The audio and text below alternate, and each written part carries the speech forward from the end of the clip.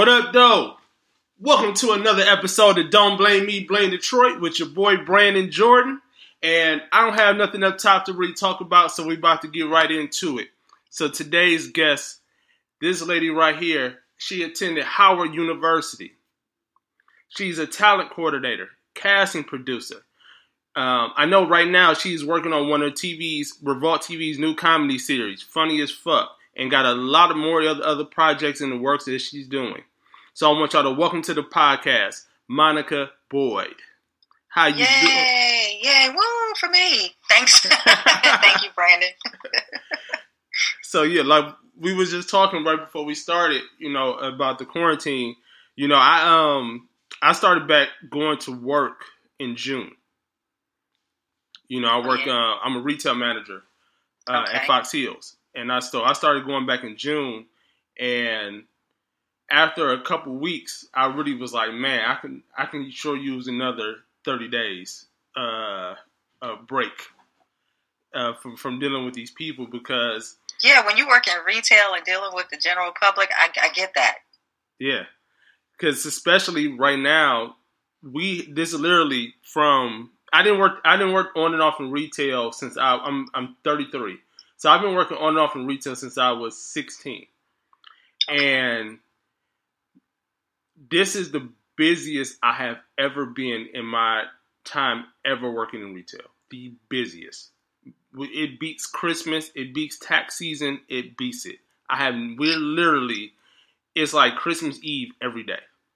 Well, without saying the company you work for, what do y'all sell? I work for Chic. We sell gym shoes. Oh, the sneakers company. Yeah. Okay. We work for gym shoes, clothing, all that stuff. Okay. So we're literally busy every day. Then now what's made it worse is that they didn't close the malls. So the technicality that they have is that even if the mall is closed, if your store has an outdoor entrance, you can stay open. So my store is one of the few that has an outdoor entrance from the mall. So we're the only really relevant, sneaker store that's open. So that means that we're getting all the traffic at my store. So not only that we're busy, but at the same time, being cautious and trying to and stay safe, having to deal with so many people on a daily basis. So we limit, we have to limit how many people come in the store, cleaning all day, every day, making sure, sanitizing myself all day because the last thing I'm trying to do is trying to catch it. Yeah, that's crazy. And these sneakers ain't even essential. It's not. Why y'all open? It's not essential. The reason we open because our owner lost out on 3 months. And he want that money. And he want as much as he can get in right now. So. Okay. All right. I hear him. But yeah. So I want to know all these people buying sneakers. Where are they going? What are they doing? Well, I can't knock them for the fact that I'm a huge sneakerhead. And so all I do is, that's one of my things. All I do is buy sneakers. So I buy them and they just sit in my closet. And just waiting for a time when you can go outside. That, and then some of them I'd have no intention of wearing at all. But it's it's just waiting for I went out to eat twice in the last month, and I was geeked and I made sure I got all dressed up with your brand new sneakers. Yep, hilarious. Because I haven't had nowhere to go. Okay, look at you out there flexing for nobody. Right. So I want to ask you because it's been a lot of noise. It's been a lot of good noise in the news talking about HBCUs. Okay. And I wanted to ask you, have you seen the news about the basketball player that's going to Howard? I absolutely did. I did, and I thought that was a brave choice for him.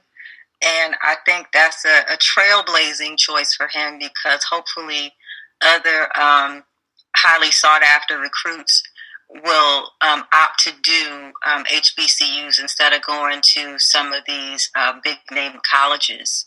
And that'll, bring more money and focus to HBCU athletic divisions.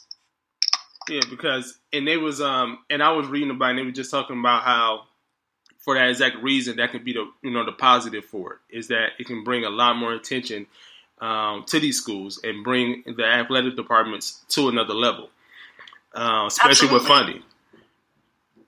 Absolutely, I'm very happy that he chose HU. That he's going to be a Bison. Mm-hmm. That that'll bring the school some more. I mean, when I was going to Howard, our basketball team, they were okay. They were all right. We didn't have a huge college high school senior like that coming through. So that's amazing. Yeah, because they was and they also said one of the negatives they said for it that can mess him up because he does have aspirations of going to the NBA, and they said that one of the negatives if it doesn't work out is that he might get passed over from that. I think that if he does well enough.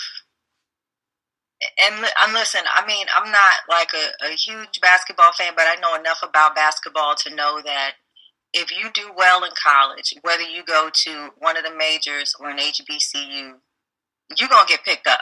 Mm-hmm. And now what's going to happen is once you get to the league, how well you do on the court, once you get there is going to determine how long you stay. Right.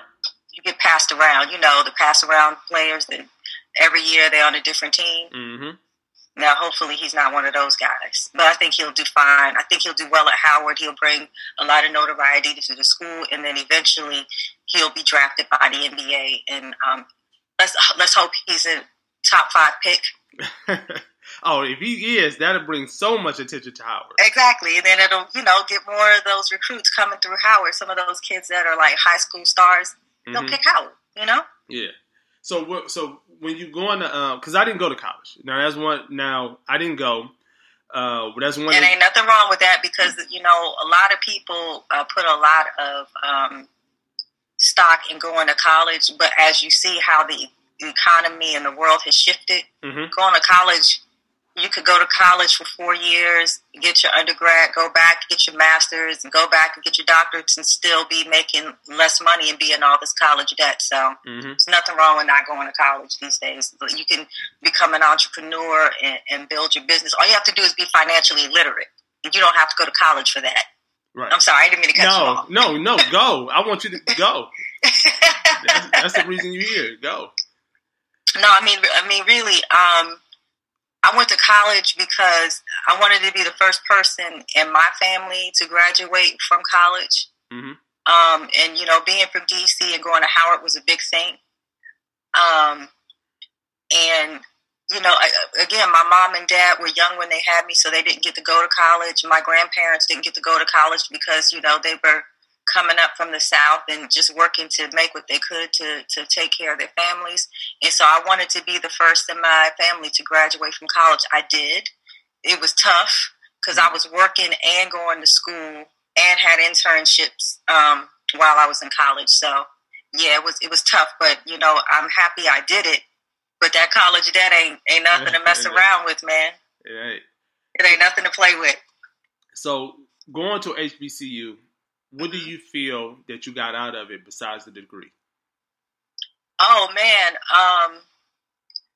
And to be honest with you, I went to 2 HBCUs. Okay. When I first graduated from high school, I went to a small HBCU in Maryland called Bowie State. I heard that before. Yeah, Bowie State is out in the middle of nowhere. And when I got there, as a somebody fresh out of high school and with your new freedom, you lose your mind at all the parties and all the get-togethers and all the stuff going on. And I kind of slacked on the academics. Yeah. So I ended up getting put on academic probation, and then I decided I was going to work. But then I was working, and I was like, "Oh, this sucks!" Like. I was working at a call center for AT&T actually, and at the time AT&T had this thing called a tuition reimbursement program. Okay. And, you know, I was in there miserable every day. I was in there with a bunch of women who were bitter about, you know, their life choices. You know, I was like one of the younger ones who didn't have a baby. And I was like, you know, kids. And so I was like, you know what?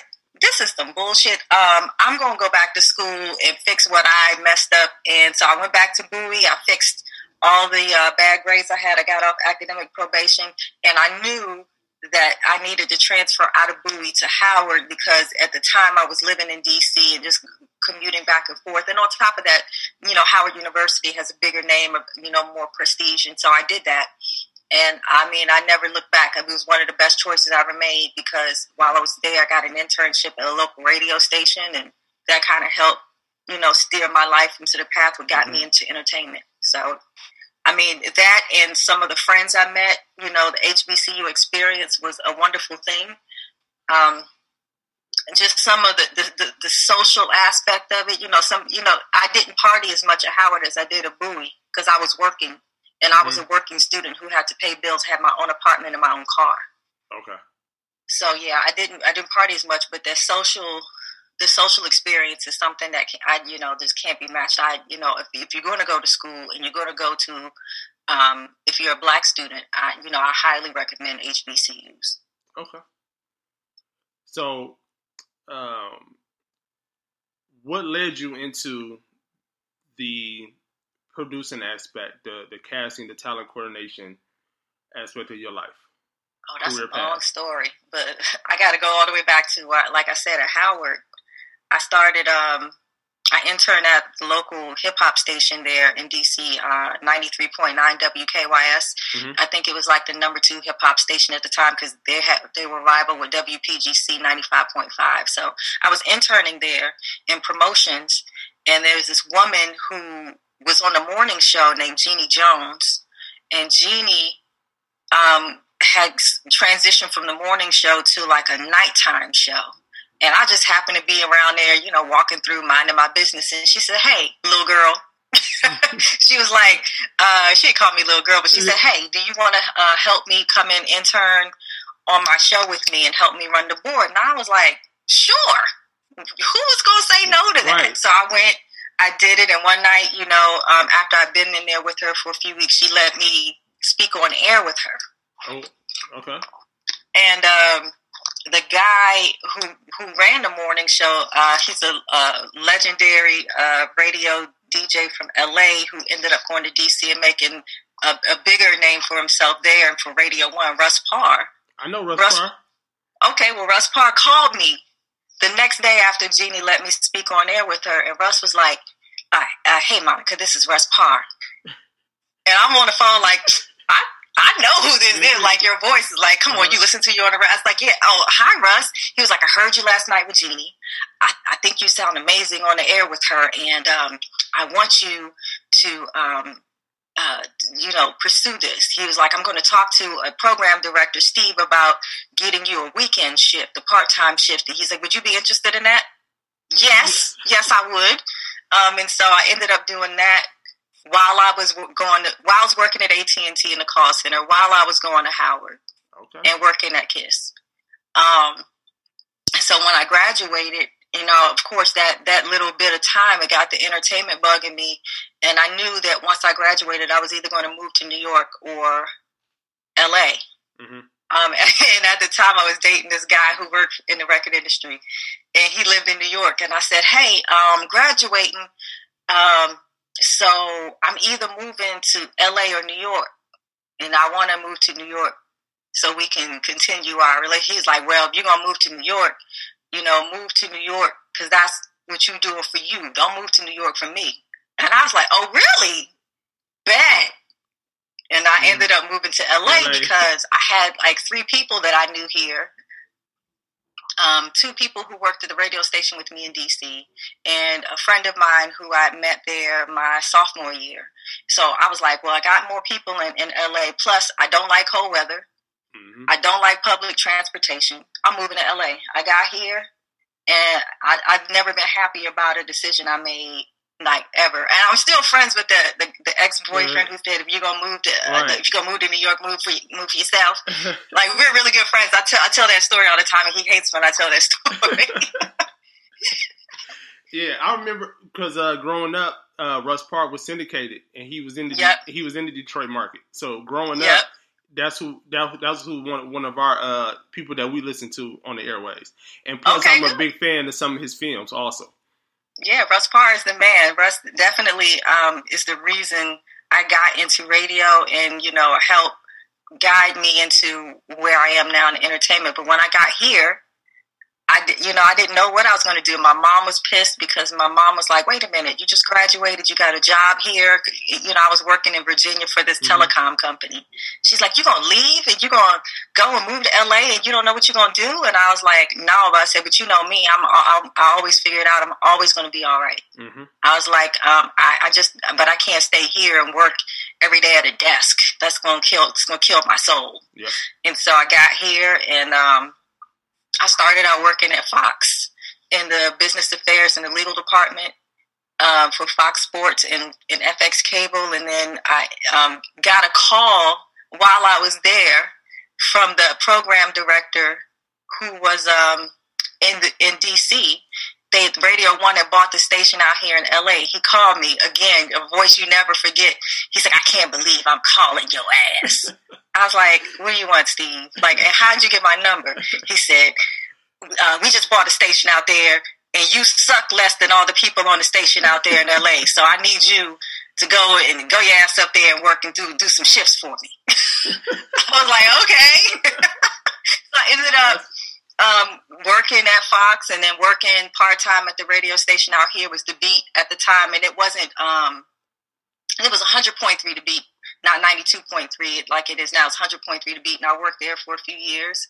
And then I met somebody, like all the friends that I met at the time, we ended up going to parties at this one girl, Karen's house, all the time, and she was working on the very first BET Awards.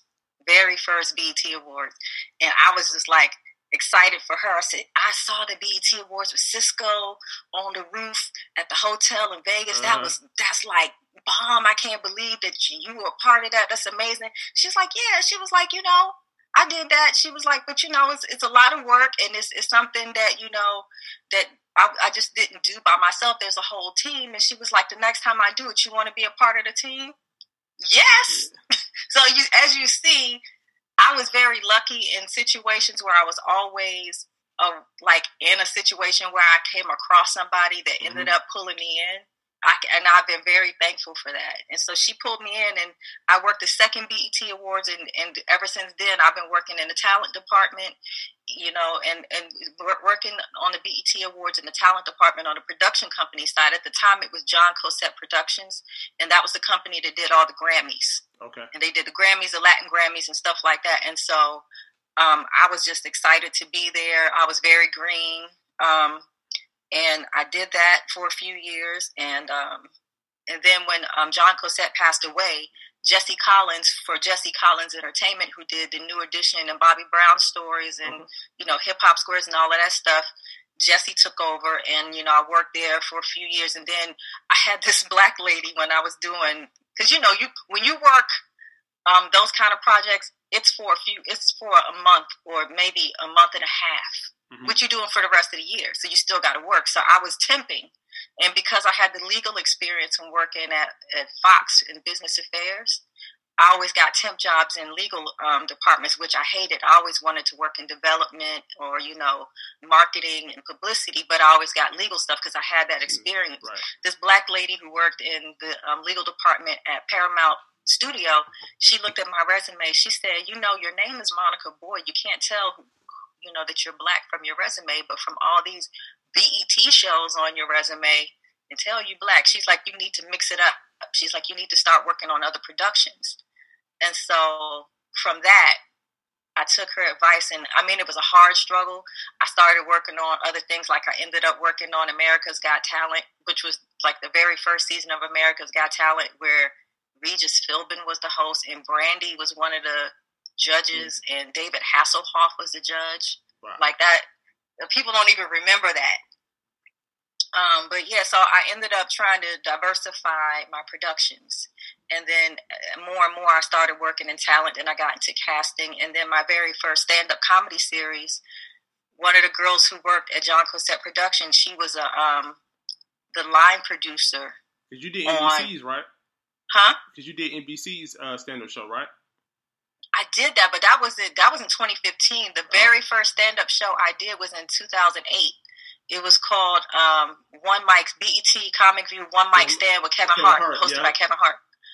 And that was that we did that. I think we shot it over like 3 weeks, and like we were having like 3 shows a day, and like 2 comedians each show. It was a lot, and I remember it was hot. It was in July, August in LA, but that was my very first one. I was a talent exec on that show. Bob Sumner was the producer, so Bob would just say, "Here, book these people." Mm-hmm. So I ended up doing that, and then after that, I did some more BET shows, and then the recession hit, and then everybody was broke, and nobody had a job. Kind of like how it was kind of like now, but it just wasn't a health crisis. Right. It was just crazy. So I ended up sticking it out here for a minute. But then, in 2010, my friend was working on Last Comic Standing. And she was like, "You want to come over here and help me with this?" Yes. And then in that season, I'm trying to remember who was on it. It was Dominique was on there. Tony Baker was on there. Okay, Clayton English won? Clayton English won that year, yep. Miss Pat was on there. I'm trying to think who else. Like all the black comedians. Yeah, Jackie Fabulous was on there. Uh-huh. So yeah, so it was DC Urban did that year too. So yeah, it was a fun year to do that one. Okay. So how has COVID how has the COVID been affecting the business right now for you? Well, we were supposed to be in the middle. Well, not even in the middle. We were supposed to tape part 2 of season 2 of Funny AF because we did season 2 part 1 in December for Funny AF, and we got those episodes off, and they still haven't finished airing. And then we were supposed to go back around Memorial Day and start taping again. And we were supposed to be, I guess they should have been in edit by now, but of course we couldn't tape. And so, we don't even know when this is going to be over. You know, if Revolt is still going to be interesting in taping more episodes of Funny AF. Right. But yeah, it's just that's one thing. And usually I'll get like another casting gig here and another casting gig there. So everything's been very, very light this year. I'm very fortunate that I was able to save some money to keep me in a space where I don't have to be out on these streets tricking for dollars. You know what I'm saying? Mm-hmm. Yeah. Now I'm glad you brought that up because I've been talking to a lot of my industry friends, comedians, actors, and stuff like that.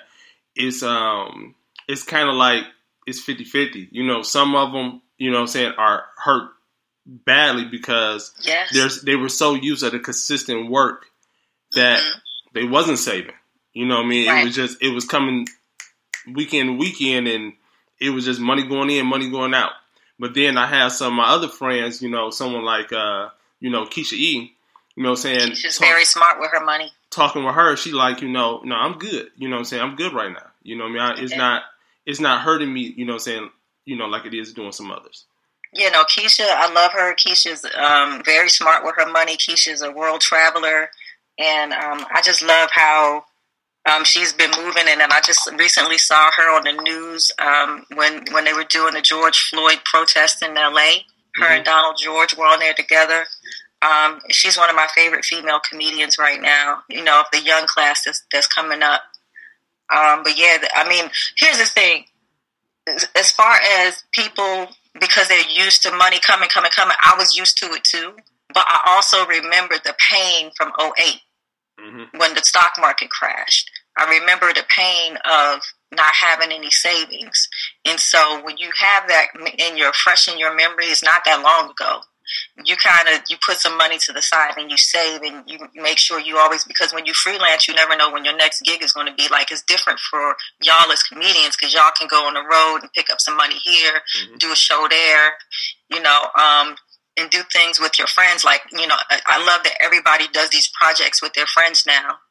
And then they can just put them up online, and put your Cash App up, or not even Cash App, put it up on YouTube and monetize it on Facebook. Those are the smartest things that a lot of the comics that I've met over the past 2 years, the young guns. Those are the smartest things that they could have been doing, because they set themselves up to be able to kind of transition to not when you can't go on the road, you still have other stuff that you can do. Yeah, because I tell you, around the end of June, I started getting hit up to come out and do a couple shows. I ain't gonna lie, I turned them down. I was the first two, as you should. The first two, not only that I was still kind of nervous about it. But it was also, it was like the money wasn't even worth it. So I'm like, I turned them down. And then seeing the DL Hughley situation and everything. That was scary, man. Yeah. And then I personally know people in his camp. So it was like, nah, I'm good right now. I say I miss it. I miss getting on stage. I miss the camaraderie of being around people, but I'm good right now. That was a scary situation, and I'm just happy that everybody DL and everybody who was on the road with him, that they're okay, that Bo and Clint are fine, and because of you got. Let's talk about that. Okay. Let's talk about how I got to meet Clint Coley. I knew who Clint was because I follow lots of comedians on Instagram and on social media for the work I do. Right. And I knew he was doing an improv show because he had been promoting it. I had already thought about going, but then a good friend of mine, the friend that I worked on Last Comic Standing with, she was like, hey, my soror wants us all to go to the improv to see her cousin, Clint Coley. And she was like, I said, I follow him. I was thinking about going. She's like, well, we all gonna get a table. We gonna go. She's like, you should come with us. And I'm like, all right, cool, I'll go. I get there, and then she tells me, like, on my drive there, she's not gonna make it because she don't feel good. I'm like, okay. She's like, but still, his cousin's going to be there. Go and sit with her. They got a table. You'll be good. Here's her name, and this is a picture of her, what she looks like. Fantastic. I go and get in line, get in, and that's when they decided they're going to snatch my phone. And mind you, I haven't met up with the cousin yet. And I see you, and I say to you, man, who what's up with this Clint Coley dude? Like, They Chris Rocking me with taking my phone. Like, the last time somebody took my phone, I went to see Chris Rock at the Kodak. Like, what the fuck? And you were like, oh, yeah, the improv does that sometimes. I'm like, I'm trying to meet people. I can't even meet people because they took my phone. So they made me sit at this table by myself the whole time. I was going back and forth, texting Clint's cousin to see if she, if she got my message and see where she was. Right. And every time I went back, she hadn't texted me back yet, so I just ended up sitting where I was. But you told him what I said. What I said?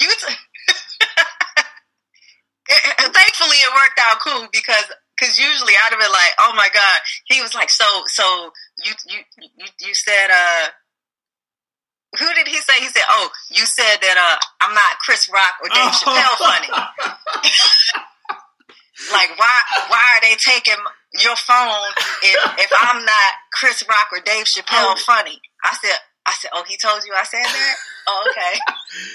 Yo, I remember I went to his house because I used to because Clint built like basically like a studio inside his apartment. A whole studio in his apartment. So I used to go to his house and record, and so I went over there and I told him that you were there to see him. And I was jokingly telling him, telling him the situation, and he was laughing about it and everything. So I'm glad that it still worked out because I didn't think. No, it was cool. It was funny though. He was like, "Yeah, I heard you was up there talking and saying I'm not Chris Rock or Dave Chappelle funny." I was like, "Yeah, man, I was like, because he's like, I didn't tell them to take people's phones. I said, the man at the door said it's up to the comic who's performing. Mm-hmm. And I know that I've never had my phone taken at any comedy club before. Like, this is crazy. Yeah. He was like, no, I swear I didn't. But anyway, Clint and I ended up talking about business, and he asked me to, help him with some of his projects. And now I'm working with Clint on a lot of stuff. So thanks, Brandon. You're welcome. You're welcome. So with the COVID, now I gotta get, I want to get a little personal with you. A little personal with you. Let's see if I'm gonna answer. Go ahead. So right now, are you dating anybody right now? I was trying to date, man, but the COVID shut all that down. Shut it down. I mean, I was in a long-term relationship for quite some time that ended last year. Mm-hmm. So I was really focused on work all of last year. And at the beginning, you know how at the beginning of the new year, you have all these plans for your life? Yeah. You're going to get money. You're going to work on all these projects. You're going to produce this stuff. Get healthy. You're going to eat healthy. You're going to work out. You're going to work on your love life. Like, so work on my love life was at the bottom, but I thought I would, be out here dating and stuff, but, COVID happened. So you've been in LA for quite a bit. For a while. For a while. I ain't even going to say how many years. I just been here for a while. So I have a lot of female friends, and one of the biggest complaints that they have is that the black men out here don't want the black woman. You know what? I'm not going to say that's my experience. I mean, before the end of my last relationship, my long-term relationship, I had dated in LA before he and I got together. And what I will say is that the reason I stayed with him as long as I did, even I know it was fucked up, was because I remembered how bad the dating scene in LA was. And I was like, you know what? He ain't that bad. I'm just going to go ahead and stay with him. You know what? He's getting on my nerves, but I'm going to go ahead and stay with him. Uh-huh. But then when we finally did break up, it was like a hard few months, but then I was like, okay, I'll get it together. I'll get back out there. And what I will say, I haven't experienced. There are definitely the group of black men who don't mess with black women, but then there's the group of black men who just are so used to being catered to and being chased after themselves that they don't feel like they need to do much to try to get you, or even pursue a relationship, or don't want to be in a relationship because they have so many options. Mm-hmm. That's what I will say. Like Jackie Fabulous posted something a few weeks ago. She's been posting throughout the COVID, like about her new boyfriend in New York. Okay. And so I guess people have been commenting that they tired of hearing her talk about her boyfriend. She said, for all y'all who mad about me posting about my boyfriend, I just want y'all to know the entire time I lived in LA, for 20 years, I had sex a total of 6 times. I was like, oh, shit. And I was like, but you know what? That's real. And I remember bringing it up to Clinton. I brought it up to another male comic, and they were like, that's her fault. No, it's not. That's how it is out here. Like, you want to be on dates, you want to see guys, but these dudes out here have so many options. Like, there are, all the different ethnicities of women that they could date, and then on top of that, all the black women who are here, who are open to, just doing whatever. Mm-hmm. When I say whatever, I mean whatever. Yeah. And then there's the group of black women who are looking for relationships. So when these men see that they have all these choices, they're like, you cute and all, but I got these other 10 over here. I'm gonna see what because she a little bit less drama, a little bit less drama, or she got more money than you, or her ass is fatter, or her place is nicer, or her car is bigger. Like, whatever the case is, is definitely different out here. I was just telling somebody that last week. It's different out here. Somebody's like, oh, I know you got people in your DMs. Your DMs are popping. I'm like, no, my DMs are not popping. And what's so crazy is that one of my friends, I'm not going to say her name, but one of my friends, we were talking, and she said she's been in LA. She said she first came out to LA to fill it out back in 08, 09. And then she moved here, I think about 4 years ago. And she says that black men do not approach her. She said, well, first thing she really said, men don't approach her, but she said specifically black men do not approach her. She said, if I do get approached, she said it's either by a white man or Armenian. That's it. And she says, and that's still rare. She said, I have never dated in LA. She said, anybody that I have ever, talked to or said that we're dating, it's always been from someone back, home where she's from. And I was just like, and it was crazy to me because I'm looking like, shit, what you mean? I'm looking at you like, I've been trying to holler at you every day. You know what I'm saying? But you know what? That's a word, though, and that's true. Now, before COVID shut down, like, I can't even say that I was in the space where I would be approached by, a bunch of men anyway, because I was mostly I was going out to comedy clubs. Mm-hmm. So if I was talking to anybody, it was comics. And, I try not to go there with comics. Right. But what I will say is that black men in LA, here's the thing. You got to be in a space where men can approach you anyway. LA is so spread out, and it's not like a huge black congregation. Like, when I lived in D.C., there was a place where there were places where you could go where everybody was. And so then you would have more options of people or opportunities for people to come at you. Mm-hmm. Out here, there's not like a big roof party every weekend or a big, club. Like in DC, we had this spot where people would go and then you would meet people there, or a brunch spot or whatever, where it was just all black people. When you go places here, it's always a mixed bag of folks. And so if there's a mixed bag of folks, most of the time those dudes are coming with women already or their friends already. And then, like, again, if the men are there with other men and they're single, they're looking at you like, you need to come over here and talk to me, girl. Mm-hmm. Holla at me. Because I'm the prize. I'm the prize over here. That's how the men out here act, for real. Well, let me ask you, okay, well, I agree and disagree with that. Okay. For the reasons of, let me ask you this. What part of the city do you live in? I live in Hollywood. Okay. I live in North Hollywood. Okay. But I am diverse. I'm one of them people where, in my friend, we go argue about this all the time. I'm not one of them LA people, that live here, and if it's not within 10 to 15 minutes, I ain't going.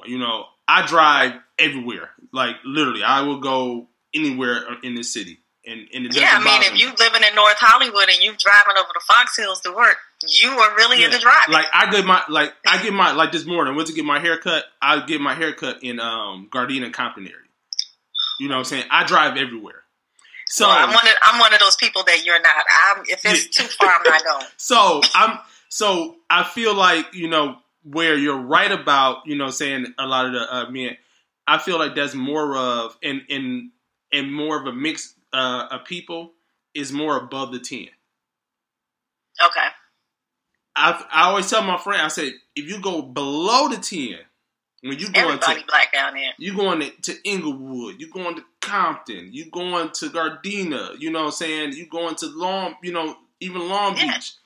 Everybody's black. Mm-hmm. Like, I'll give you an example. You know Ron Taylor. I do.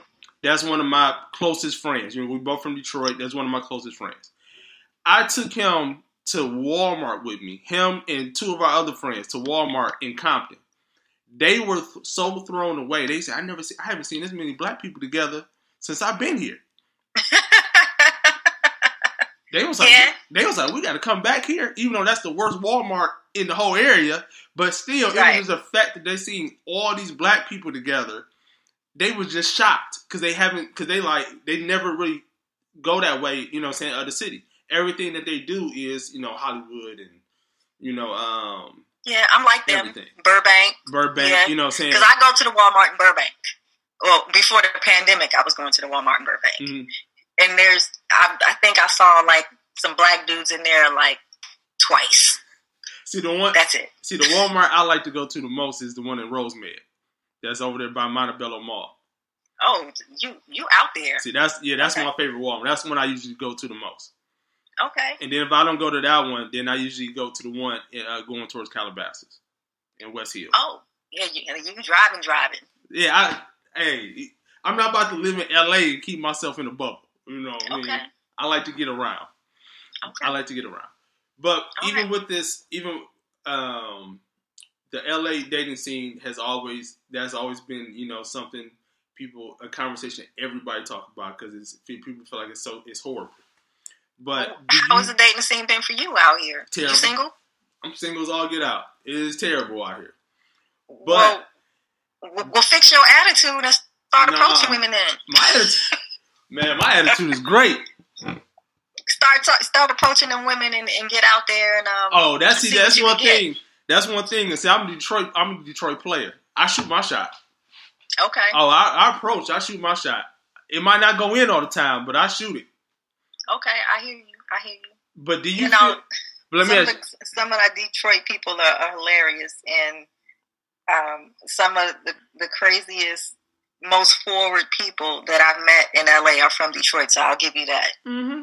Because I get that all the time because I tell people all the time, I don't have time for this, gray area. Let's get straight to the point, and let's find out what's going on.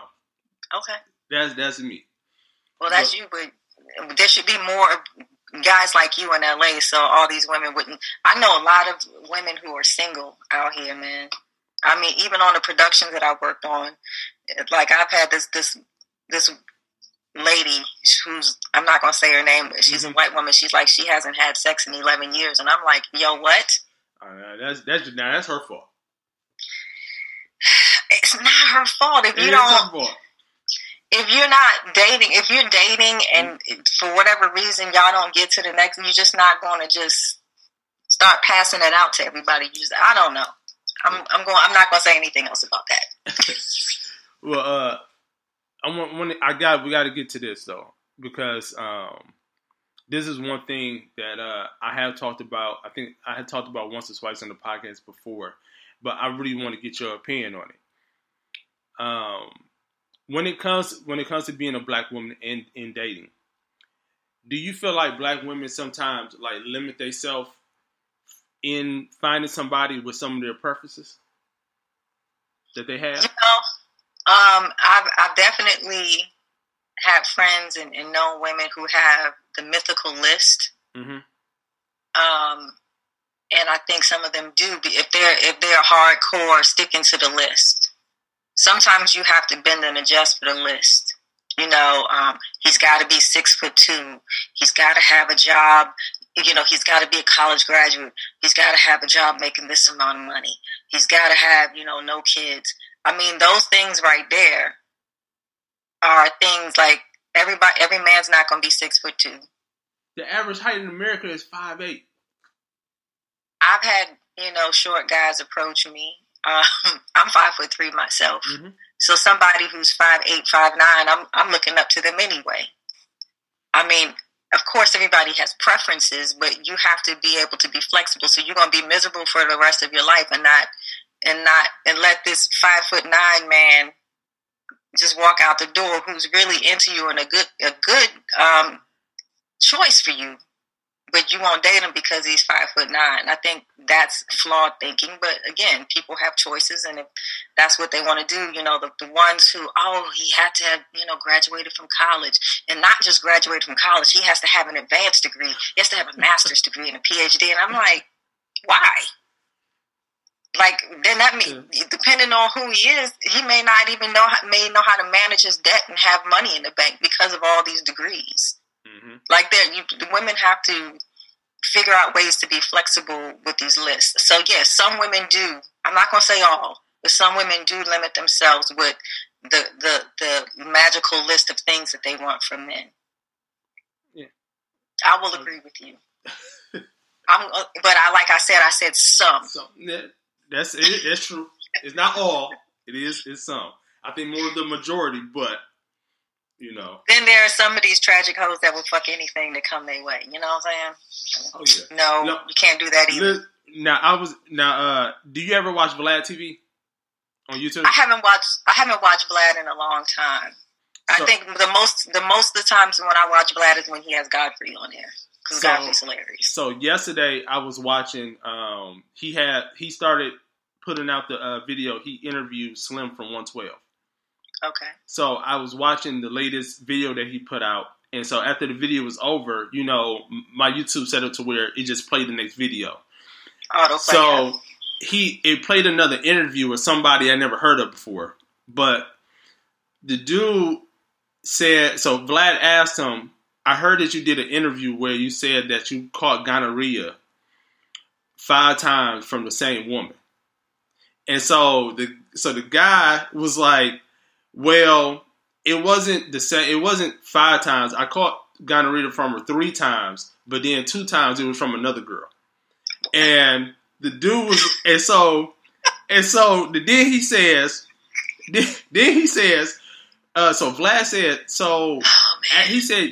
he said after the first time you kept having sex with her raw? Sex without a condom, what are you doing? He said, yeah, but he said, I don't be knowing where I get this stuff from. I'll be fucking so many hoes. At that point, I don't be knowing where I get this stuff from. I be fucking so many hoes. Like, really? At this point, I had to cut the video off because I said, I cannot listen to no more of this stupidity. And Vlad should be ashamed of himself for putting that dude out there. He should have never posted that video. That's ridiculous. I said, yeah, I had to. Pure ignorance. I can't even finish watching the video because I said, even though it was hilarious, I said, this is just too ignorant for me to continue. That dude sound like he's a Boosie fan. Probably so. Probably so.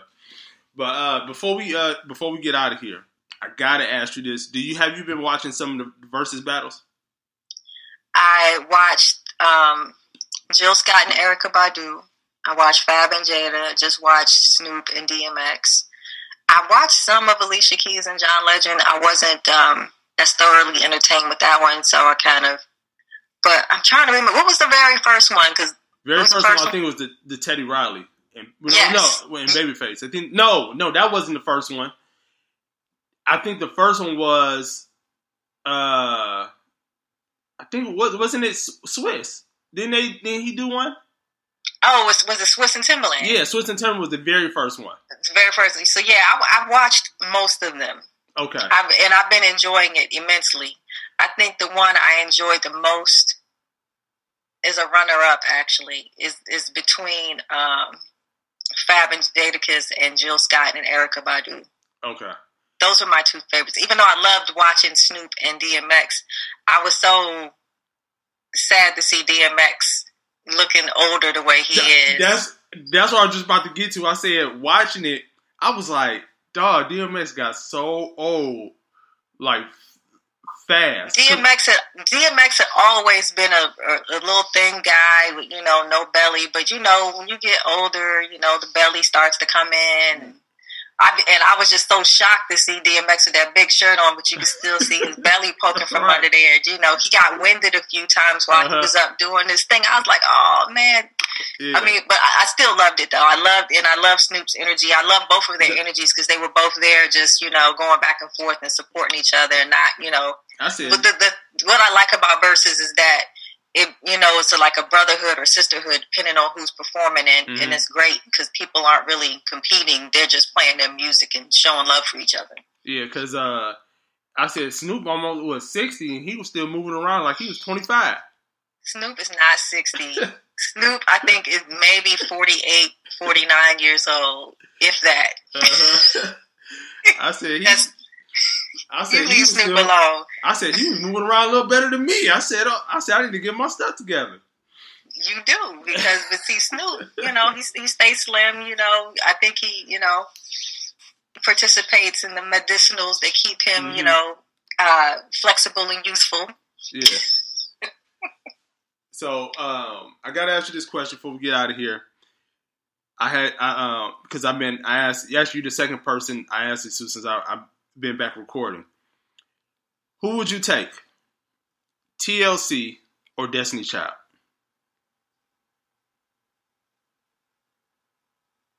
TLC. Thank you. And I think it's more of an age thing because I had a lot more younger people Destiny's Child. Say Destiny's Child, because I think they remember them a lot more, because they're a lot more versus TLC. I said TLC got hits for days. But think about it like this. Both Destiny's Child and TLC came out in the 90s. Mm-hmm. But more of the younger people will say Destiny's Child because they just love Beyonce because of who Beyonce is now. And the girls in TLC, Left Eye unfortunately passed away. But, T-Boz is not, I don't think she's really doing anything. And Chili, they tried to revive TLC, but it's not the same with Left Eye being gone. Yep. So I think that's why they say that. But Destiny's Child, I mean, I'm not taking nothing away from them. I just love TLC. Yeah, you used to see me if you catch me in the car some days, I'll be bumping my Scrubs, my Creep, saying Waterfall.